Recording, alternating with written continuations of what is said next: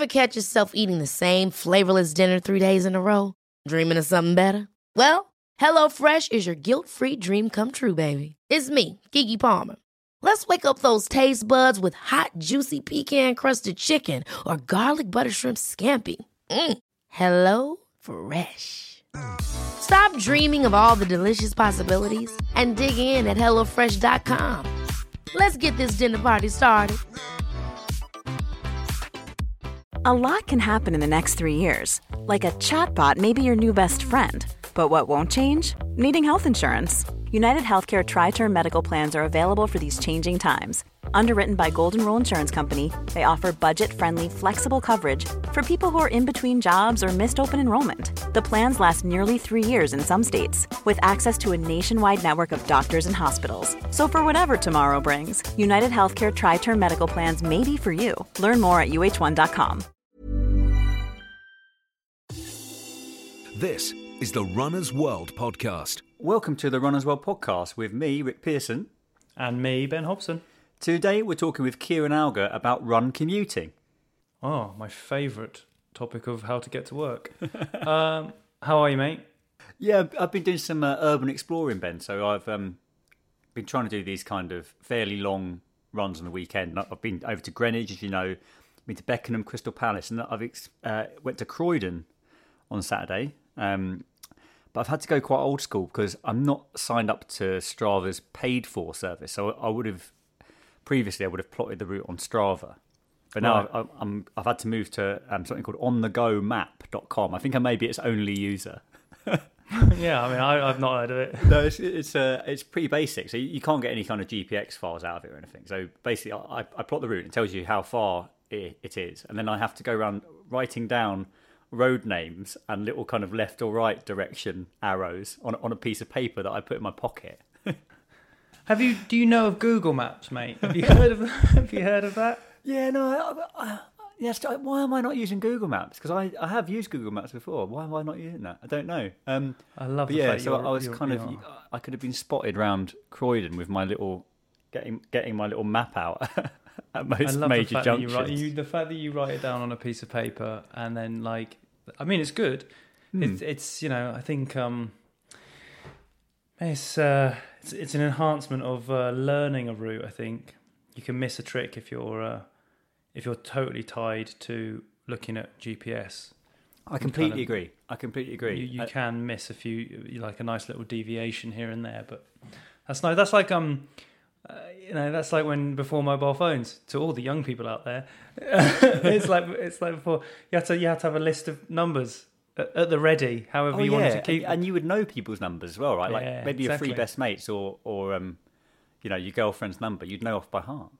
For sure. I didn't have a girlfriend back then. Who am I kidding? But in theory, come on. I knew my mum and dad's number. That was it. But you used to memorize these things. So I suppose that's kind of like maybe a part of the brain that needs awakening. Oh, mate, completely. I think should I want to go back to Lloyd Park in Croydon, I could run there without the need for a sort of a little paper map. But I'm not sure that the same would be true if I was just a slave to, if I was getting told exactly where to go. By technology, but no, it was good. It wasn't the best route actually. Lloyd Park's very nice, very green and hilly, but I was hoping to have plotted a slightly nicer route because it was quite sort of just fairly nondescript roads until we got there. But it was fine. Good. Yeah. How are you, mate? You're almost on paternity leave, Ben. I am. Yeah. This is going to be. Well, we banked a couple of podcasts, but this will be my sort of last recording for a while. I'm off for I'm taking a month. Nice. Imagine that. It's number 2 is arriving imminently. So very excited. Really looking forward to it. I feel like all of the things I learnt for 1 I've forgotten, so that's good. And I get to just deal with the fallout of number 1, realising that all the stories that we've been telling him about how great number 2 is going to be aren't true. So that'll be a rude awakening for everyone. Oh, good. But I'm very much looking forward to it. And not to say that I'm going to cherish being away from work, but it will be nice to have a break. I think this year has been somewhat unrelenting, I think. Definitely. With lockdown taking place and the whole working from home situation. So yeah, it'll be good. And if I take a leaf out of your book, Rick, I'll be running more than ever. That's true. It is possible, I think. Well, some news. So yes, lots of big races cancelled last week. So New York City Marathon was cancelled. Great North Run was cancelled. I think Royal Parks was cancelled as well. It was indeed, yeah. But there is one marathon getting the go-ahead. So over in Germany, the Hamburg Marathon on 13th of September will take place with 10,000 runners plus an elite race. And there are various social distancing practices being put in place. So I think you've got to wear a mask in the start and finish pen and also at the expo. And staggered starts. I think go off in sort of batches of 1,000, roughly 10-minute intervals. No medals or goodie bags, obviously, at the end. I think I'm kind of a bit torn about it. I think, like, big races, it does feel like it's a bit of a gamble. But in a country like Germany that's dealt with this pandemic pretty well, I personally think it's quite encouraging. I think, actually, if you can be seen to do this sensibly, then that's great. Yeah, I mean, I think that it's I guess the circumstance in Germany is very different to what we have over here in terms of how it was dealt with, how their lockdown has been phased in and out, how the country's responded. So it kind of I think if you sort of treat it as from the British perspective of how the whole thing's gone, it sounds kind of terrifying. But I think Germany is obviously they're a very different phase of it all. So it sounds pretty good. I think running, I don't know. You've got to keep hold of your mask. You've got to wear it at the start and the finish. But what do you do with it in the meantime? It's probably stuff it in a pocket, I suppose. Do you know, like if you when people lose their race numbers at major marathons, they can be refused to finish. So if you lose your mask, you're not allowed into the finish area. Oh, probably not, Ben. Yeah, it's a good point. So I don't know if there's. I mean, it's all these things are facilitating the race to go ahead. It just adds a sort of a degree of I guess a degree of race day tension. But I think if everyone wants to start racing again, there's going to need to be a few events like this that trial different formats that safely. Obviously, it's not just for people to start doing races again. But there's going to need to be some events that take a new approach to what racing might look like. Yeah, and I think as you were sort of saying there, like we have to accept that racing going back on. If you look at that as the kind of that's what we all want. It will come with some caveats, and that might be carrying a mask, or it might be in the smaller fields, or that the whole starting pen thing at the beginning takes twice as long. I guess if you're going to stagger stuff. It's going to be there's going to be a fair amount of waiting around, but hopefully the means justify the ends if big racing is going to get back on the schedule anytime soon. So I thought, actually, interesting news because it's just been about cancellations, but it seems like one race is sort of bucking the trend there. Well, anyway, Rick, I have some delightful pseudoscience for you. Oh, my favourite part of the show.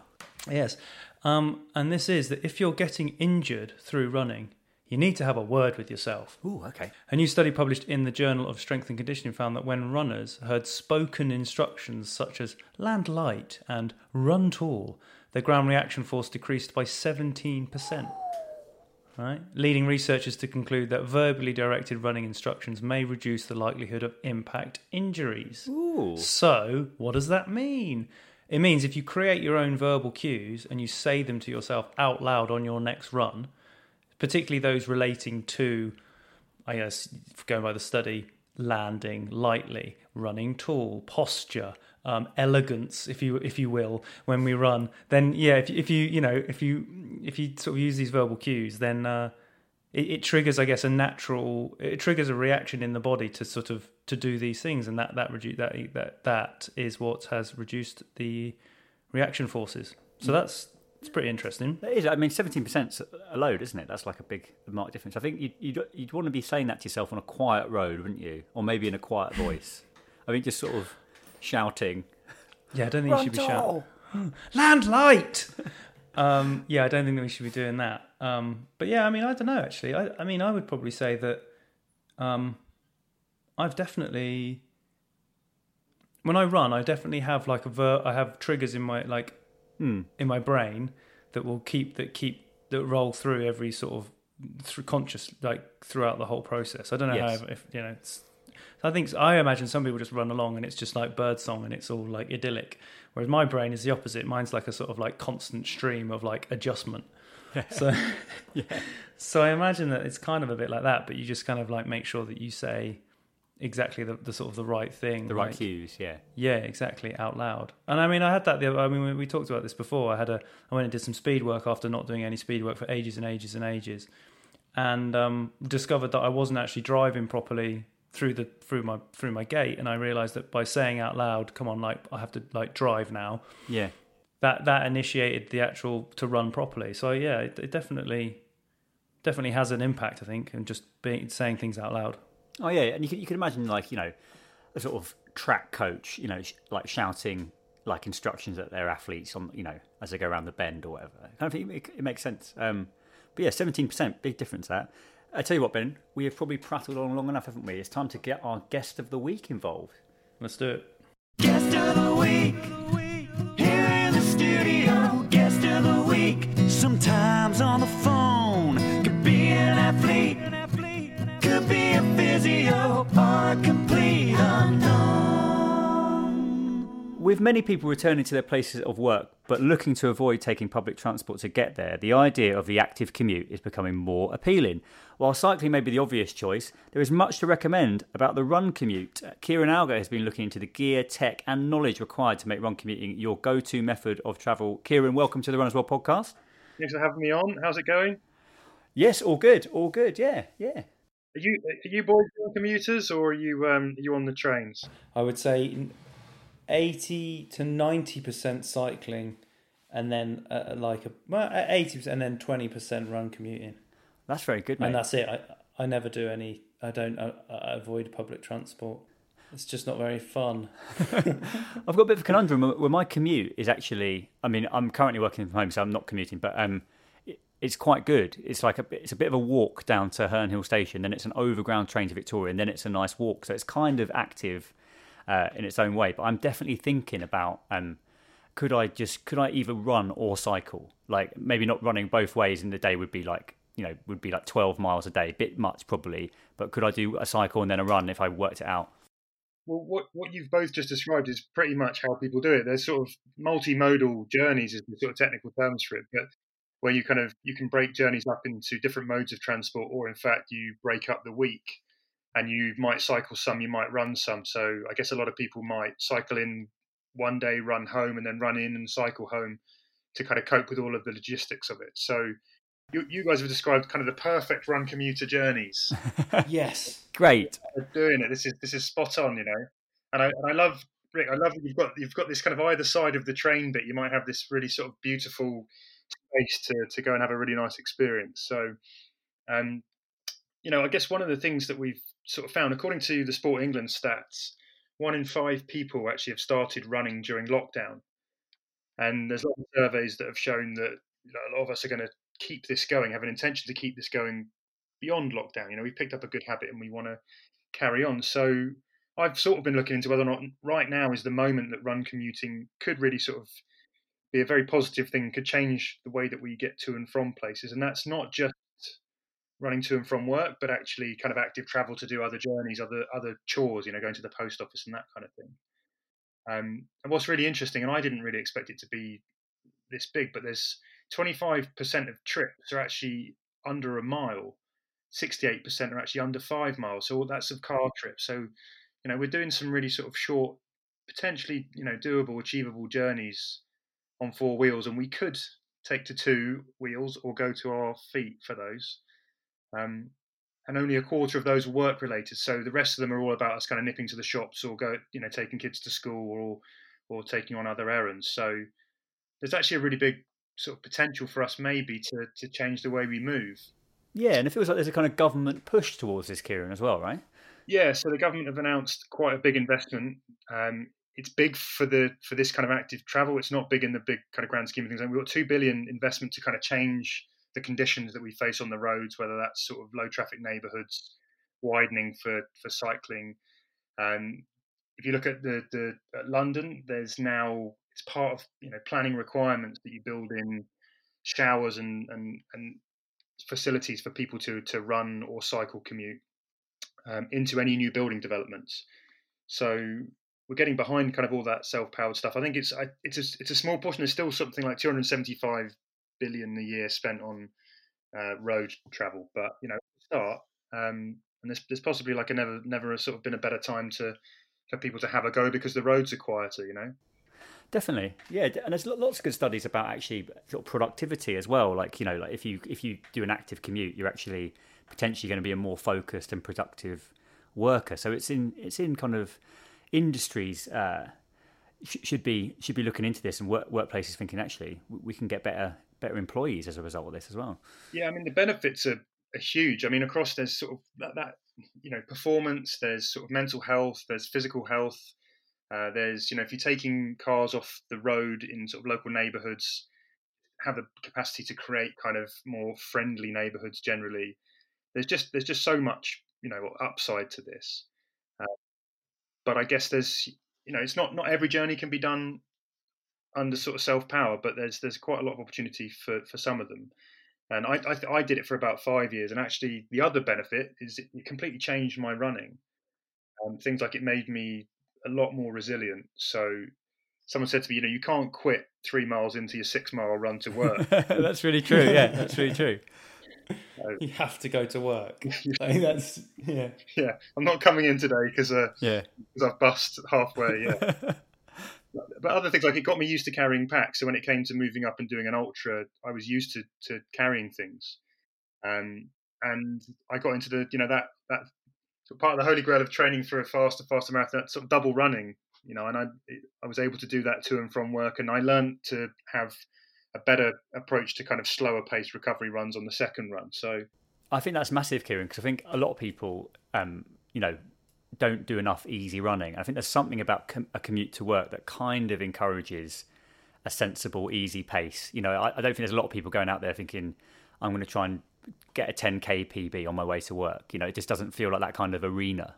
Yeah, and with that as well, actually, then you look at, we tend to sort of think of commuting as quick as we can from A to B, but actually the idea that maybe if you extend the time that it takes and you take a loop through something that's greener and nicer to run, actually this time has so much value outside of just the functional kind of side of it that it can change your day as well. So it's a way of converting that time not just into a replacement for public transport, but actually building something into your day that's going to be really, really positive. I think it was Susie Cham did it. She sort of doesn't have her commute anymore, but when she was commuting and she was doing it on Strava, she would run a different road every day, or she was running a different, like, so her commute journey, even though she was going from point A to point B, was never quite the same every time. I thought that was brilliant, because that just means there's no monotony to it. You're not the same path, which with running can get really boring if you do the same loop all the time. And that's one of the things with the commute, is if you find a route that works and gets you to work on time, then you'll probably keep doing it. So it was good to see. That was a sort of something that I saw someone else doing, and I thought that's a good way of keeping it fresh at least.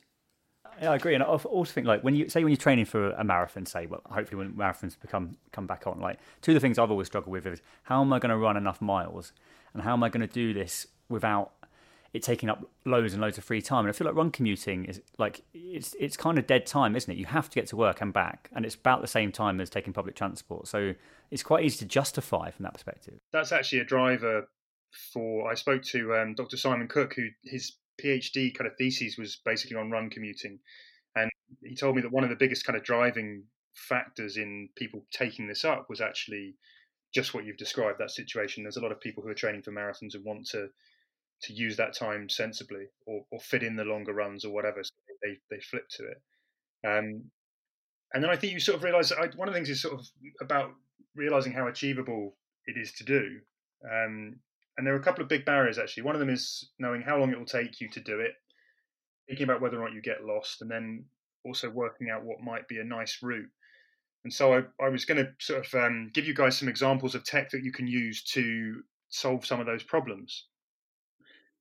And I think, most of us are probably familiar with Google Maps navigation, and it's got a cycling routes and walking routes, and you can basically tap in where you want to go, pick a route, pair it with some headphones, and you'll actually get voice guidance over your headphones. So it will tell you with enough time when you've got to turn left and right.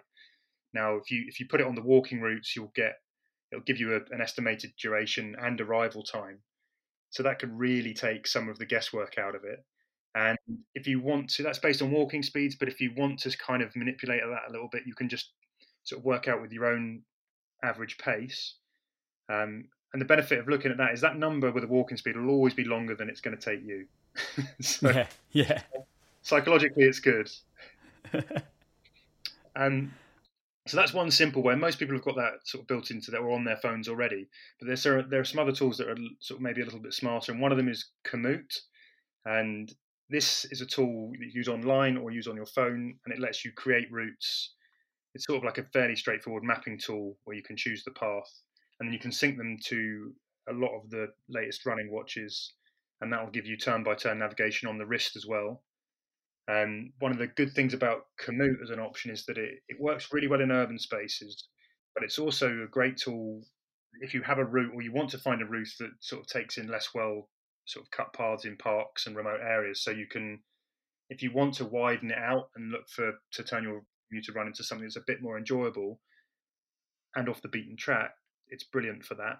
And it'll also show you things like the terrain you're going to run over, the paths, and that will sort of help you avoid any kind of nasty main roads and stuff. Nice. Is that specifically for commuting? I'm just thinking that commute and commute sound quite similar. Yeah, I mean it's a strange one because actually it's really targeted more to the outdoors, the sort of going sort of trail runs and stuff. But yeah, it sounds to me like the name maybe it sort of started in the urban space and then sort of decided to go onto the trails. And then Strava Routes has just been updated. It's gone behind the premium account, so you will have to pay for it, although you can get a 6-week trial right now for free. And I thought there's some really good touches in Strava Routes. You can actually choose to maximize or minimize things like elevation. So if you want your run commute not to go uphill, or uphill, depending on on your preferences, you can do that. You could also look at the surfaces en route as you can with Commute. But I think another sort of really good part of this is you can see heat maps that show the popular routes. So if you're feeling uncertain or you're wondering whether or not you're going to be running kind of in a lonely sort of dark street, this is a good place to see where other runners are also going around that time. Yeah, so that's really good. That's really good, yeah. It's a little bit of extra kind of sort of safety, I guess, there. And a lot of these can be synced with, like, most sort of Garmin and Polar watches now are starting to let you load up these routes and do turn by turn on the wrist. So that also stops you having to have your phone out or necessarily listen to over the headphones if you don't have those. And then there's one nifty tool that I really like, and this is particularly, at the moment it only works in London, which is a bit of a shame, but it's something called the Tenzing Clean Air Score Tracker. And we've mentioned it on this program before, but it essentially gives you an air quality score. It's powered by real-time data from King's College, and it works best with Strava. You can plan routes without having to use Strava. You can go and plot your route and see whether or not you're going to be taking a cleaner air route than otherwise. But if you pair it up with Strava, you also then, after every run, you get a little score that appears at the top of your results that tells you how clean your run was. That's really good, isn't it? That's a really clever bit of tech, that, I think. I mean, yeah, you want to be trying to getting over 85.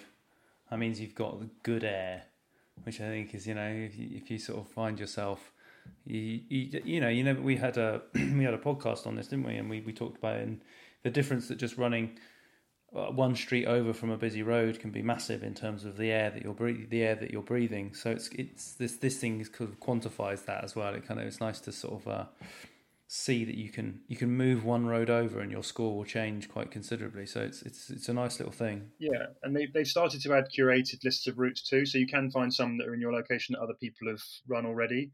And again, that's a bit more about the discovery. It's about sort of transforming that from being kind of an A to B, get there as quick as you can, into something that might be a little bit more of a pleasant experience, and using the runtime for other results. This is the Runner's World podcast.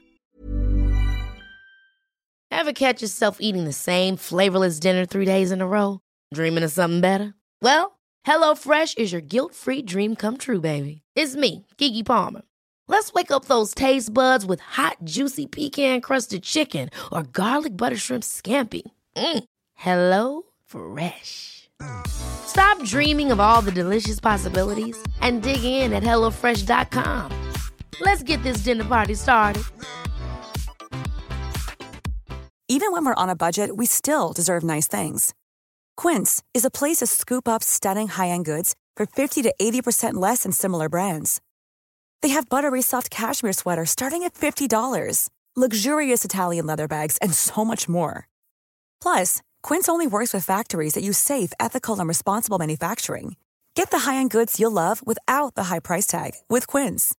Go to quince.com/style for free shipping and 365-day returns. Hiring for your small business? If you're not looking for professionals on LinkedIn, you're looking in the wrong place. That's like looking for your car keys in a fish tank.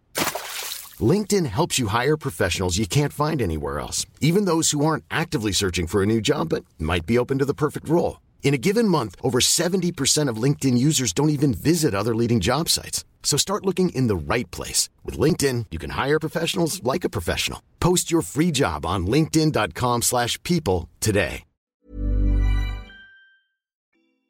Kieran, can we talk about the backpack? Because I feel like that is the key commuting item. The backpack, yeah, you have to have the right backpack, otherwise this is not going to be fun. It can make or break the whole experience. And there's one thing about the backpack, like your shoes. These are this super personal thing, depending on your, the build and how much you're carrying and all of those things. So it's quite hard to prescribe on yes. But I would say, some tips that I've found from run commuting over the years. You've obviously got to think about capacity, think about your laptop size, and if you're going to have to lug the laptop, think about one that's going to be able to fit that. And then shoulder straps are absolutely essential to look at those and look for something that's nice and wide, but also adjustable. So wide straps will cut less, but those adjustable straps are kind of essential for when you flex up and down. So some days you might not have as much stuff to port as other days. And if you can't tighten in the straps and loosen them when that happens, it's going to be a bad experience. Same goes for a sternum and waist strap. They're really, really what control how locked down the pack will feel when you've got it on. Bounce is the thing that you're trying to avoid here. I also really like there's bags with like a 360 opening, and that's kind of basically a zip that will go down around kind of three of the edges, and you can sort of open them up, and that means you can get into the bottom of the bag as easily as the top. So that's clever. You've smashed your socks or your work pass or your keys at the bottom, right? Yeah. And you can get those out. Waterproofing, an extra sort of attachable pouches are good too. And I think really interestingly, if you're thinking about this, look for even going into kind of multi-day ultra packs. You will probably pay a little bit more, but I swear by I had a pack that's by WAA, WAA, that I used for the Marathon des Sables, and that was years and years ago. Even though I talk about it a lot now. But it's lasted me, and because it's versatile, I can add bits on and take bits off as I need. Yeah, and it's been really useful and it's lasted. So yeah, I've got one of those ultimate direction. It's officially a fast packing, one of their fast packing backpacks, but it's a similar thing, and it's a bit bigger than what you would wear if you were like running a 50-mile or even 100-mile ultra. But you can get you could easily get a change of clothes and a computer in there if you wanted to. It's kind of a nice size for it. Yeah, it's nice if they have some front pockets that are easily accessible. You can put a few essentials like a bit of money and your keys and stuff, so you're not having to scrabble around as well without investing in a belt or something. So the packs, yeah, and it's a hard one because you need to try a few out, yeah, before you find the one that will really suit. But I think it's safe to say that if you've got just a regular rucksack, it will probably give you a sort of slightly negative experience first time out. So if you're starting out first time, don't be put off by that. Yeah, I mean, it's a classic. Like whenever you see people running along and they're having to hold the shoulder straps, they've got their hands in the lower loop of the shoulder strap to keep the bag on tight. That you shouldn't be doing that. Yeah, they're like absolutely zero movement because you're holding your bag because it won't do it properly. Like that's getting you. That's a really good. Don't use that bag for running. Yeah, you don't want to wake up. You don't want to do this a couple of times, for the first time, and then 3 days in have back problems or wake up feeling stiff because you've been running differently. You want to do it right. And then I've got a few other sort of highlights that they're just little bits of kit that I've encountered along the way that I think will help with a few of the other problems. So wet kit. Often offices don't have anywhere to dry that kit, and hanging it over the back of the chair isn't the best way to ingratiate yourself with your colleagues. So one product, it's another product I've mentioned on here before, and it's the Under Armour Breeze tee, and it really comes into its own for this.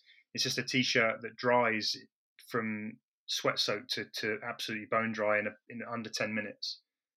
So if you're going both ways, you've then got a dry t-shirt for later on, which is fab.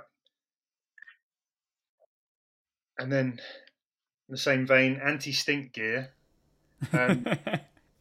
So there's a substance called polygene, and lots of the biggest brands have started to kind of use polygene in all their different garments. And essentially, what happens is the fabric that makes up the garments has been treated with a solution it's got an active ingredient that is silver chloride, and silver chloride essentially stops the bacteria growing, and it's the bacteria that make everything smelly. So if you polygene infused t-shirts, socks, all of those things, it will stop them smelling as bad. It won't stop them smelling totally. There's no guarantee of that, but it will. They won't sort of stink out the office quite as badly as something doesn't have it. I have tried that. I've run in socks for like 7 days. I've done a sniff test. So yeah. And then I think one other really useful piece of kit which you might overlook is a dry bag. So you can get like camping style dry bags, because even though some of the packs will say they're waterproof, with sweat and everything leaking through, and if you've got expensive laptops and stuff in there, or your undercrackers that you're going to need dry in the office, you don't want them to be wet when you get there. So get a little dry bag that has the roll over top and keep everything that you need to sealed inside. There's one that's Osprey do a really good range, and you can probably get one for under a tenner. Such a good investment, Kieran. And then if you ever go like walking or camping, like they're just a great sort of very affordable accessory, aren't they, to have? I think. Yeah, they're just handy to have around, aren't they? I mean, it's just a useful thing for all of that. And then finally, if you have to wear smarts in your office and you want to go in without kind of having crease shirts, there's something called the I Am Run Box Origami Organizer, and it essentially helps you fold up your shirts in a hard case little box that will slot into your running pack, and so you can trousers, shirts, whatever, skirts, whatever you want to fold up and keep crumple free, then that will help. If you haven't got any ironing facilities, which I know a lot of us don't. Is the box like similar size to a laptop, or how big is it? Yeah, it's about the size of sort of a slightly bigger laptop case. Yeah. That's I Am Run. They also do a full backpack. I haven't tried it, so I didn't want to recommend it. But there's another one to look at. They do a full backpack that you can get. But I think this is a nice little versatile one that you can put in a bag of your choosing. I guess what some people might think, Kieran, is like, that's okay if you live 5 miles from work, but I live, 15 miles from work. There's no way I'm going to be running to and from. Is there anything people can do to maybe reduce some of the distance? Yeah, I mean that's one of the sort of there's something called a sort of first and last mile journey. So it's often people might drive to the train station, jump on a train into a city, and then either commute by bus or by public transport in that city the final couple of miles. And actually, you can break those journeys up by running either side.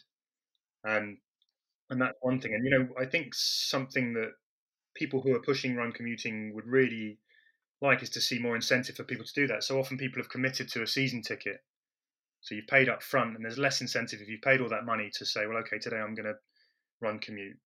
Whereas if you incentivize it, so you were having to sort of almost more like pay as you go, if that was cost effective, it would help with you making different decisions about how many of those journeys you chose to do in different ways. And I think, one thing that we'd really like to see, stations they're not really nice places to be, are they? So even if you arrive at a station, there's nowhere for you to, in most cases, there's not really anywhere for you to get changed. Let's say if you were going to a meeting.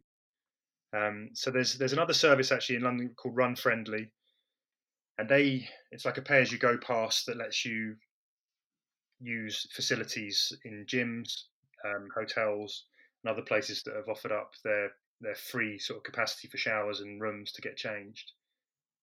So that's another option. Yeah, that's really good. Yeah. That's really good. I've talked with Ben about this before, and I think that he's sceptical about my idea of the running superhighway. The kind of running equivalent to cycling, and I understand his skepticism. But do you think that do you think there is a future in any way where we have these kind of running only kind of arteries into the city, if running commuting was to really take off, or do you think I'm in the realm of fantasy? So from sort of say 5 miles out in that kind of distance. Yeah, exactly. I mean, I think it's a really, really nice idea. I think from the people that I've spoken to around this subject, the problem is that there are easier wins to be had for the investment. In fact, when you look into this, there are not many sort of stats being gathered even around how many people might commute or do running as active travel. So in order to create the kind of cases for things like that, for these big kind of infrastructure changes, it's very hard because no one's really assessing the need for it. Whereas for cycling and even for walking, there's more information, and so they can show and demonstrate a bit more of a demand. So I mean, what we need to do, Rick, is create that demand. We need to get people doing that run, taking over the road, and then they'll build it for us. I agree. My skepticism comes from the premise that there isn't enough people to warrant you going along and going, I've got an idea, guys. It's a running superhighway. Yes, I think you're currently right, but I think it's interesting, isn't it, that not we, but the people in charge look at walking. It's like, well, look, walking that's a practical alternative, and I love walking, but running is so much more efficient. Like if you actually want to get somewhere, it's like it'd be like, it's going to be an hour to walk that, but actually it's going to take me 20 minutes to run it. You actually think from a commuting perspective, like the efficiency of running shouldn't be underestimated. I think the other thing that we've talked about, which I think is probably a more realistic and a better thing, would be a similar sort of like scheme to the cycle scheme that companies offer. That like if it was just for running stuff. I mean, you can probably use your voucher if you wanted to in the sort of larger, stores that sell both cycling and running gear. But if you could have the same thing where you were buying your shoes and you weren't taxed on them and all those sorts of things, I think that would probably encourage a few more people to get into it. Like a sort of run to work scheme, basically. Yeah, exactly. Yeah, I think it's a good idea. And there used to be this around the time, it was actually 2012, I believe. There was some the kind of run commute trains, so they would be people who would take your bags on a bike. Everyone would run your bag back at the end, and those were I don't quite know who they were funded by, but they were funded. It might have been around kind of the Olympics or lottery funding for a while, and that turned it into a sort of social run as well, which was interesting. But that when the funding ceased, that seemed to go away. But that's another thing. Is just about people feeling comfortable in the possibility. And if you're doing it in a group, all of a sudden you don't have to worry about the navigation. You don't have to worry about feeling alone on your own. All of those things go away, and I'd like to see sort of schemes like that get groups back together. I think that's great, Kieran, because even if you're not, say, working out at the same office, say you were like, look, but basically within half a mile, people within half a mile of each other could run into the city together in groups of 4 or 5 or whatever. I think that would make it way more appealing, and it'd actually be very sociable as well. And they loosely followed existing kind of train lines or tube lines as well. You kind of knew the route, and I think it might not be that you join them every week or it happens every day, but a nice kind of weekly social run like that you could drop in and out of would be a really positive thing. Yeah, I agree. Well, that's really interesting, Kieran, to talk about run commuting, and I think you're right. Hopefully, it's going to have a bit of a golden era of run commuting and active commuting in general, I hope. Yeah, I think we should all be running to the post office if we, that's when you know it's made it, when people are dropping off parcels in the post office. But when we all, of course, go back to commuting of any type. Yeah, exactly. But I think hopefully that'd be one of the kind of positive things that could come out of it. Like, what if cities if there were less cars on the road and there were more people walking, running or cycling? That'd have to be a good thing, I think. Yeah, absolutely. For sure. Kieran, thank you very much. Kieran. Much appreciated. No, thanks for having me. This is the Runner's World podcast. So that brings us to the end of this week's Runner's World podcast. A big thanks to our guest, Kieran Alger, and to you, of course, for listening. The Runner's World podcast is available on Acast, iTunes and all of your favourite podcast apps. Just search Runner's World UK. Thanks for listening and we will see you again next week. Even when we're on a budget, we still deserve nice things. Quince is a place to scoop up stunning high-end goods for 50 to 80% less than similar brands. They have buttery soft cashmere sweaters starting at $50, luxurious Italian leather bags, and so much more. Plus, Quince only works with factories that use safe, ethical, and responsible manufacturing. Get the high-end goods you'll love without the high price tag with Quince. Go to quince.com/style for free shipping and 365-day returns. Hold up. What was that? Boring. No flavor. That was as bad as those leftovers you ate all week. Keke Palmer here, and it's time to say hello to something fresh and guilt-free. Hello Fresh. Jazz up dinner with pecan-crusted chicken or garlic butter shrimp scampi. Now that's music to my mouth. Hello Fresh. Let's get this dinner party started. Discover all the delicious possibilities at HelloFresh.com. Hey, it's Paige DeSorbo from Giggly Squad. High quality fashion without the price tag. Say hello to Quince. I'm snagging high-end essentials like cozy cashmere sweaters, sleek leather jackets, fine jewelry, and so much more. With Quince being 50 to 80% less than similar brands. And they partner with factories that prioritize safe, ethical, and responsible manufacturing. I love that. Luxury quality within reach. Go to quince.com/style to get free shipping and 365-day returns on your next order. Quince.com/style. Mom deserves the best, and there's no better place to shop for Mother's Day than Whole Foods Market. They're your destination for unbeatable savings, from premium gifts to show-stopping flowers and irresistible desserts. Start by saving 33% with Prime on all body care and candles. Then get a 15-stem bunch of tulips for just $9.99 each with Prime. Round out Mom's menu with festive rosé, irresistible berry chantilly cake, and more special treats. Come celebrate Mother's Day at Whole Foods Market.